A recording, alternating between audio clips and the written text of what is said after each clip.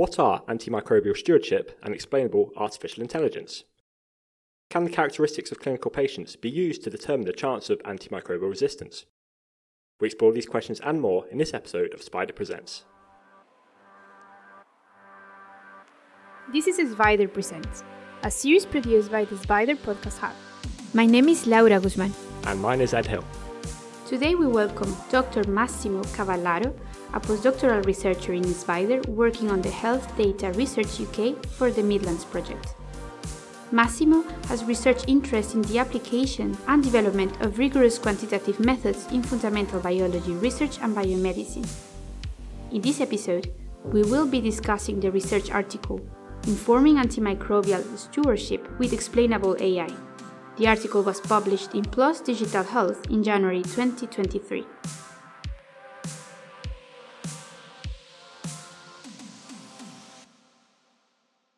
Hi Massimo, thank you for joining us in this episode of SBIDER Presents.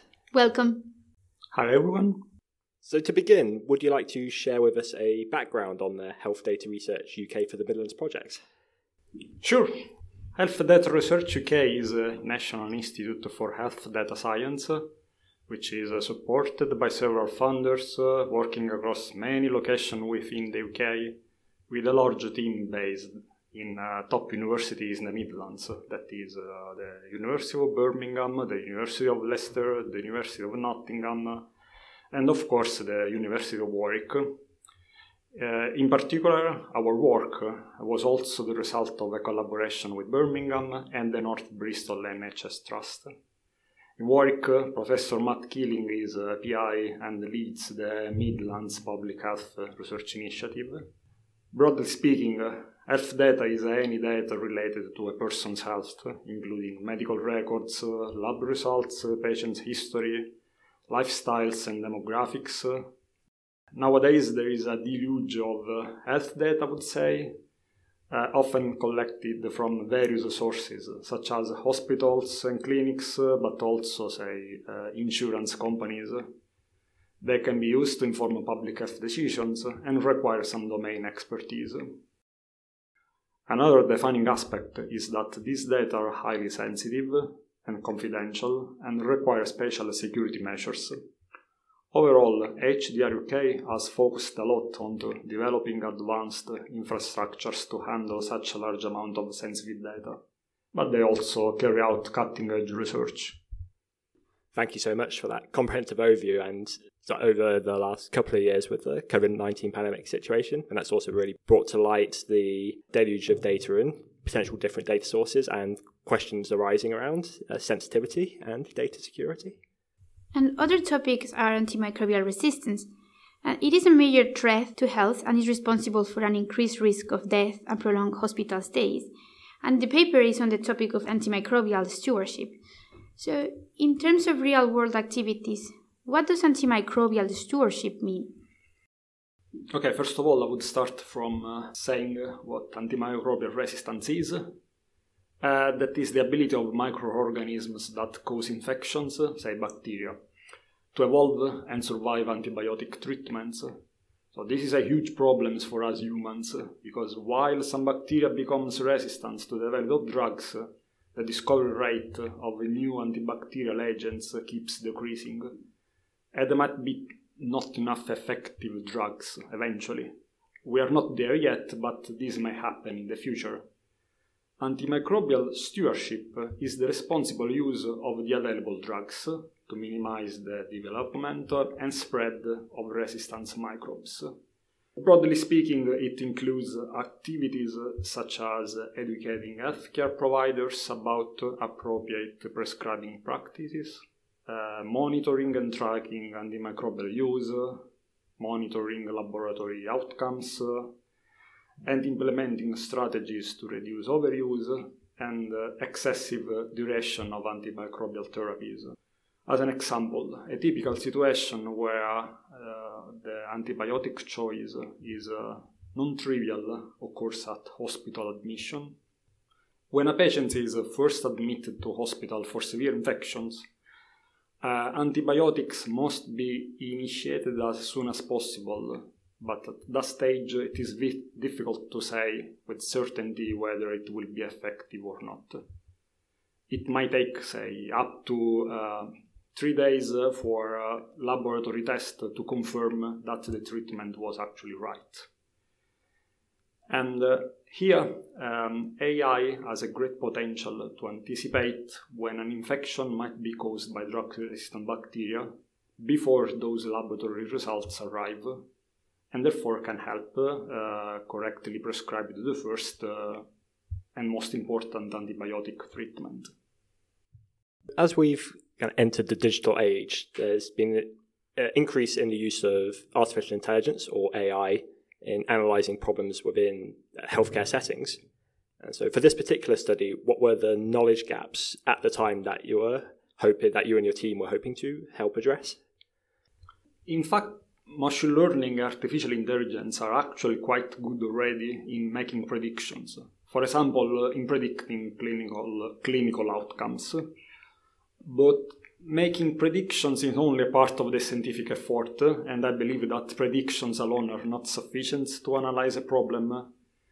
I mean, as a scientist, we also wish to know why and how we obtain a certain result. We are not just interested in the mere result itself. This is where a traditional machine learning approach might fail. To underline the difficulties in illustrating how machine learning models yield a particular result, they are often depicted as black boxes. In contrast, this interpretable machine learning is a branch of artificial intelligence that focuses on creating models that can help explain their decisions in an easy-to-understand way. An interpretable model allows users to understand the rationale behind the machine prediction, which is especially important in applications where transparency and trust are essential, such as healthcare. To some extent, I would say that interpretable machine learning bridges the gap between mathematical modeling, where every component and parameter have real-world interpretation, and the traditional machine learning models, which are extremely flexible but come at the cost of a decreased ability to explain the behavior. I think this is one of the most important recent developments in the field. So at the time of your investigation, were there novel methods and developments that were needed to enable antimicrobial resistance to be studied with explainable AI? We used a known technique, which is called the Shapley additive explanation. This is based on the so-called Shapley values, concept introduced in game theory as a mathematical method for the allocation of credit among a group of players. In machine learning, Shapley values allocate the credit of the prediction among a group of features instead of players. You don't have players in machine learning. In practice, we assign a value to each feature and data entry and indicate how much the model would change if that feature were removed.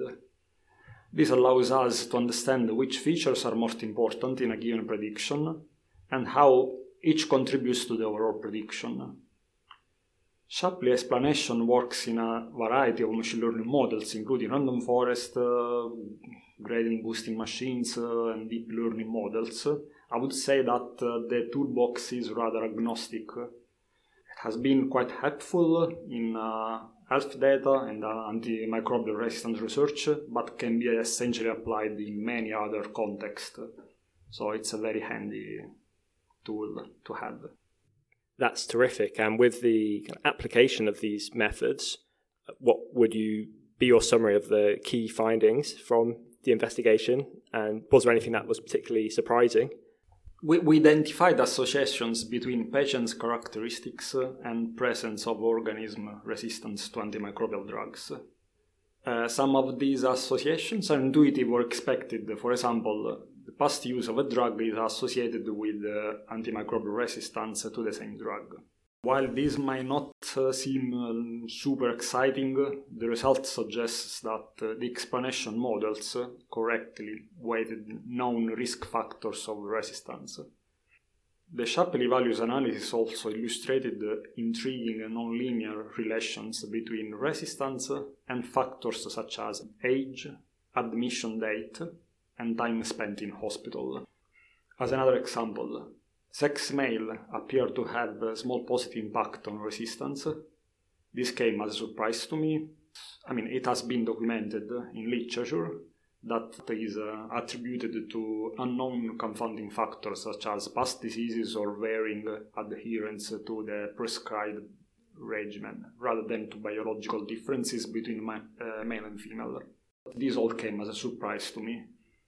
From what you initially outlined in terms of perhaps the kind of less surprising or non-interesting results in terms of past drug use being associated with antimicrobial resistance, it actually shows that important aspects of kind of validation of the model and verification that it's behaving sensibly and doing a reasonable job, which forms actually a crucial part of the process. So I think I'm glad you kind of expressed that, even though, as you say, it might not be a interesting finding, it's still a very important verification step.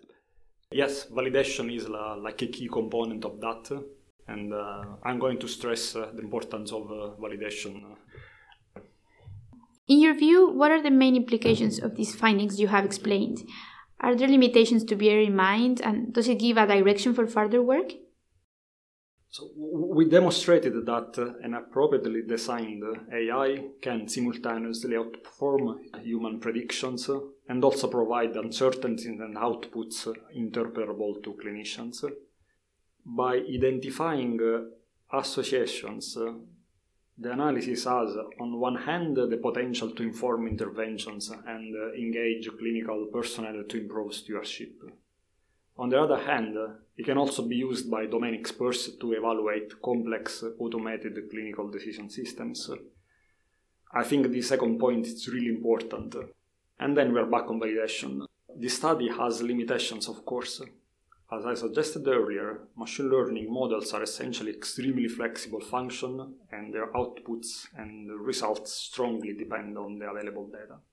Data is always important, but it's really crucial here.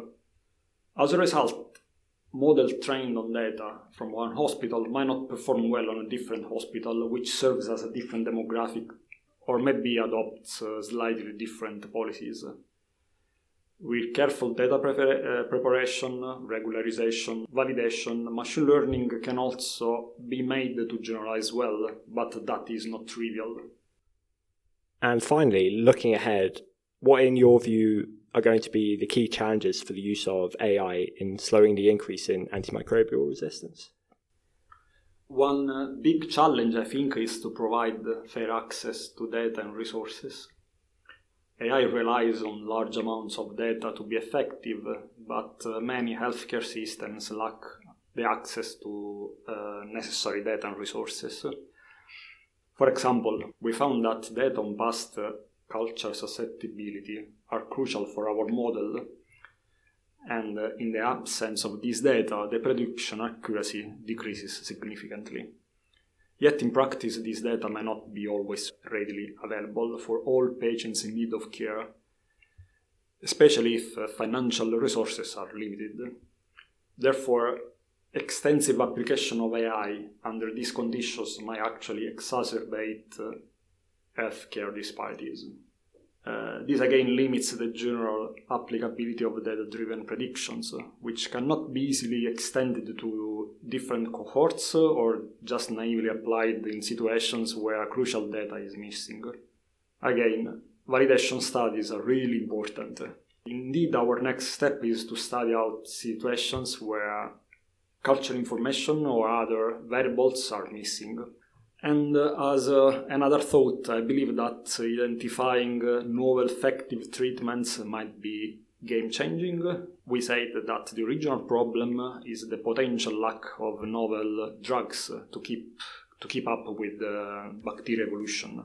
AI is also being increasingly used in drug discovery, but that is really another topic. Thank you for all this explanation. It's been very interesting to follow your article. Thank you for listening.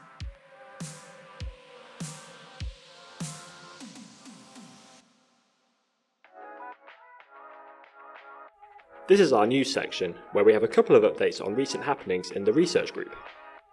Our first news item is a job opportunity. Applications are open for a professor or reader in mathematical epidemiology or mathematical public health to join us in SBIDER at the University of Warwick.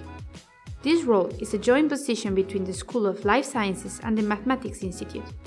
The post holder is expected to strengthen the interaction between the departments as well as support the continuing development of both departments. The closing date for application is on the 2nd of March of 2023. Our second item is news that the Mathematics of Real World Systems Centre for Doctoral Training is recruiting its final cohort of students for its 1+3 year MSc and PhD programme. This cohort will begin in the 2023-2024 academic year, with there being multiple funded places available. MathSys focuses on a range of real-world problems, including biology and epidemiology. If you are interested in postgraduate study and in developing research and modelling skills to tackle challenges in health, industry and society, then at the time of this recording, applications to the programme remain open. That's all the news from us for this episode of SBIDER Presents. Thanks for listening, and we hope you will join us again next time.